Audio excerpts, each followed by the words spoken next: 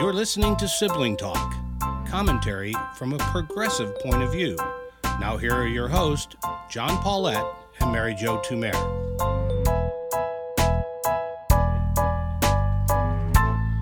Hello, I'm John Paulette. And I'm Mary Jo Tumer. Hey, Mary, I discovered something. Yeah. If you want to turn into a big fat idiot, there's a way to do it. Just how do you know I'm not already a big fat No, idiot? you're not a big fat idiot. Maybe I am. But if you want to do it, the way to do it is consider running for the Republican nomination for president. And when you do that, you will start doing some of the darndest things. And I'm going to give you two quick examples. Mike Pompeo. Now, Mike actually has always been kind of a big fat idiot, so whatever. He publishes a new book in which he chooses to take a good swing at, of all people, Ahmad Jamal.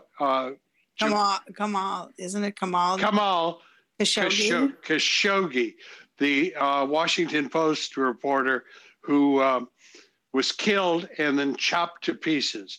And Pompeo says, he isn't all that. Don't be all that upset about it. You just wonder why you bother. And then if that's not enough, Ron DeSantis, I always hate to quote Trump and call him Ron DeSanctimonious, but Ron, in a really interesting thing, the College Board, which administers the AP, the Advanced Placement Test, introduced an AP class in African-American history and heritage. Not, a very controversial thing, I don't think, unless you're in Florida, where the governor in the state has just banned the teaching of that class because he can't make it clear enough. White people, I am on your side, right? Do those two qualify as becoming a big fat idiot? Well,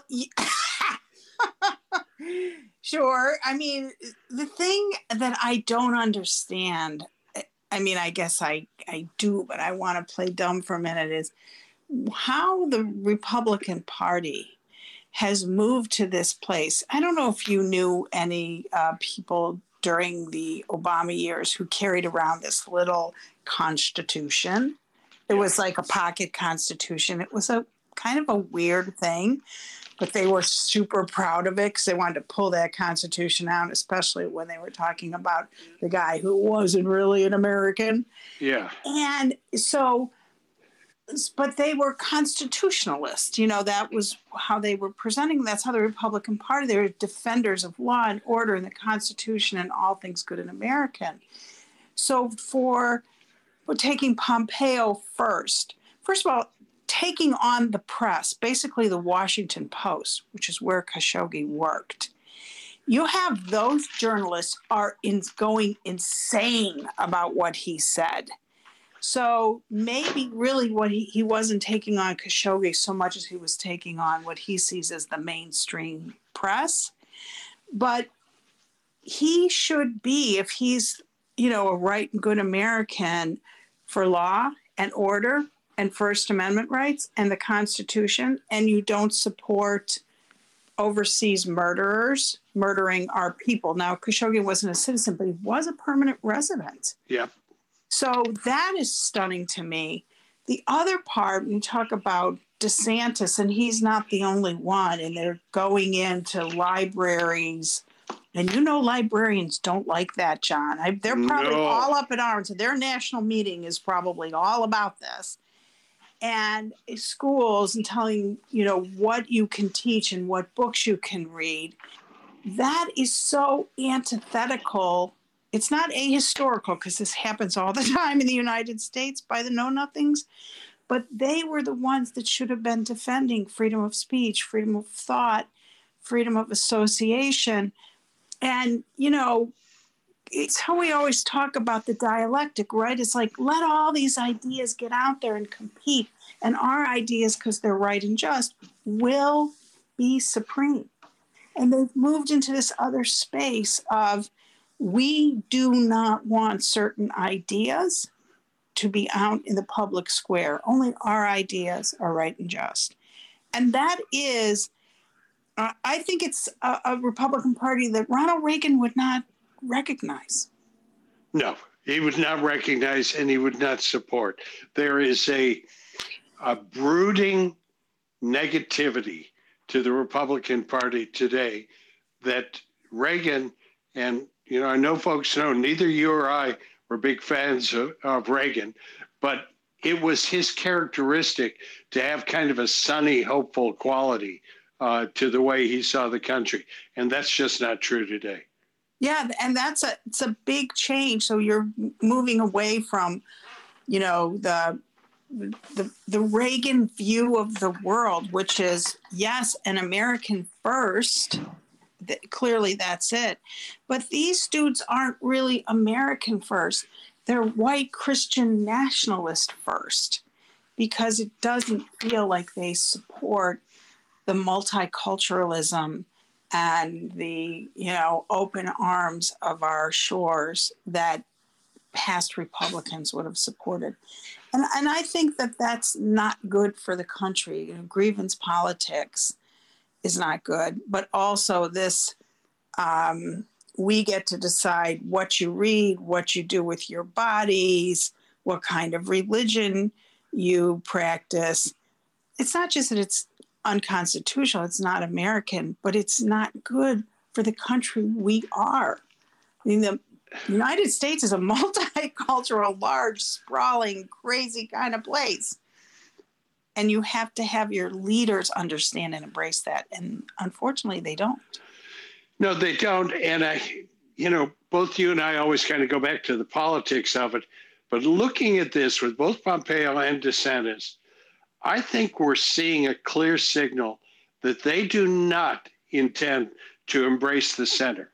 They intend to run exclusively towards the base, which is what Donald Trump did. You get the base enabled, you get the base excited, and you let them know, I am going to stand between you and the coming wave of brown people, and I'm going to further our cause. And if people try and put African-American heritage in the minds of our kids, I'm going to stop that.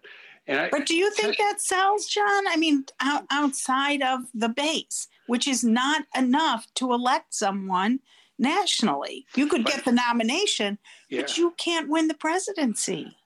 They must think that you can win the presidency with only the base. And I'm guessing that they're looking back at 2016 and saying, no, there is an electoral college strategy that enables you, if you absolutely hold the base in key states, you can be elected president. I think they believe that. I think you're probably right. But here would be the counter to that, which is that could happen once, right? You can find lightning in a bottle once.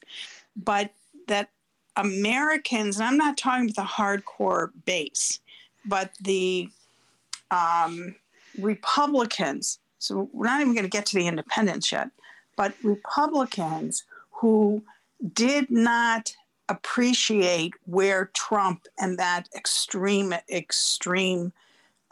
MAGA right took the country are not going to go back to voting Republican just because someone has an R next to their name. It's like, we're not going to get fooled twice. So let's say that there's a group of people who voted Trump the first time. And we're like, okay, I mean, he'll settle down and, he's just an entertainer. And then they saw the crazy MAGA stuff. When DeSantis presents himself, and part of what he's presenting is this, we're not going to teach any Black history, and all transgender people go back to the closet, all the crazy stuff he does. Many run-of-the-mill Republicans who we know are not going to vote for that. They're going to say, no, but that's not the country we live in. This is not our children's future. I think it may work in Florida, but I think DeSantis, one of the reasons DeSantis won in Florida is because how he handled the pandemic. And people thought he did a really good job there. And, maybe in Florida where people are outside most of the year, he did. I don't know that, but I don't think that lean into Christianity, to anti-multiculturalism, that plays with the moderate Republicans, and it certainly doesn't play with the independents. And you must win them. I guess that's the question lingering out there. I would generally think that as well, that you must win the independents. I just wonder if it's not a lurking feeling among the MAGA types that, no, we don't have to give up. We don't have to concede. We can do this. We can hold fast to our beliefs. And, think about what the beliefs are. I think they believe some of these will cross over into the independents. I think number one in their minds is immigration. I think they're just obsessed about that. And Ron DeSantis has tried to play to that. I think they are hugely focused on what's being taught in schools and the culture wars around that. Ron DeSantis has focused on that. I haven't really heard him on this, but I think questions related to taxation, which are now taking the form, incredibly, of a national sales tax to replace the income tax. I think that's a big thing for. Well, that's how Florida is. Yeah. Right? Florida doesn't have an income tax. So if he thinks he's going to sell that nationwide, there could be. And the other issue is crime. And this morning, as we had 2 mass shootings in California in a 48-hour period, I was thinking, why is it that the Democrats cannot turn this issue and run on crime and anti-crime, which is an anti-gun position? The Republicans ran on crime at the midterms, like, oh, the cities are full of crime and such, and we're all terrified to go outside. Well, you want to be terrified? How about any Joe American who's afraid to go to the mall now because you don't know who's got a gun? And it doesn't matter if you're in a very liberal state like California or Illinois or New York, because all people have to do is cross the border. I think that it's all those issues that you named that they're going to run on have great counters from the progressive side. And one, I think, is the gun issues I just said. The second thing is an education issue, which is that, these issues, the way we do it, are left to local boards. And you don't want the federal government coming in and telling you can't teach X, Y, and Z, right? Nationally, that's how we feel about it. And the other issue on the immigration issue, did you hear this past week that China is losing population for the first time? Yep. And part of this is the result of the one-child policy. And I read an article yesterday. Do you remember back, I think it was in the 40s or something, a guy whose name was like Methuselah or something, and he had this theory. And what he didn't consider in his theory was the technology of reproductive, whether it's a birth control pill or other reproductive stuff. Mm-hmm. And so what's happened is not what he predicted, which is like overpopulation. Now we're worried about underpopulation. And the United States is very well situated to manage that because of immigration, because we have a country that can accept outsiders, integrate them, and use them for our future. Whereas Japan has had this problem for 40 years or 30 years, right? Because it's such an insular country and it's hard to move there, right? They don't accept immigrants, but we do. So there are ways to discuss these things for average Americans to go, oh, the crazy Republicans, they don't have that right.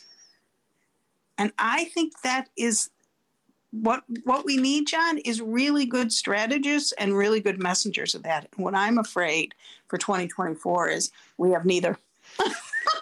No. Certainly not Biden, which is a whole other conversation. Yeah. And, we say a lot of times we need a younger generation of candidates. We need people to look forward. And, I'm a big Joe Biden fan. I think he's done a heck of a job. But I do think somebody, Joe Biden is older than me by several years. Joe Biden was born during the Second World War. I know the world that Joe Biden grew up in. And as I meet with my students, I'm very aware the world I grew up in is not the world they're growing up in.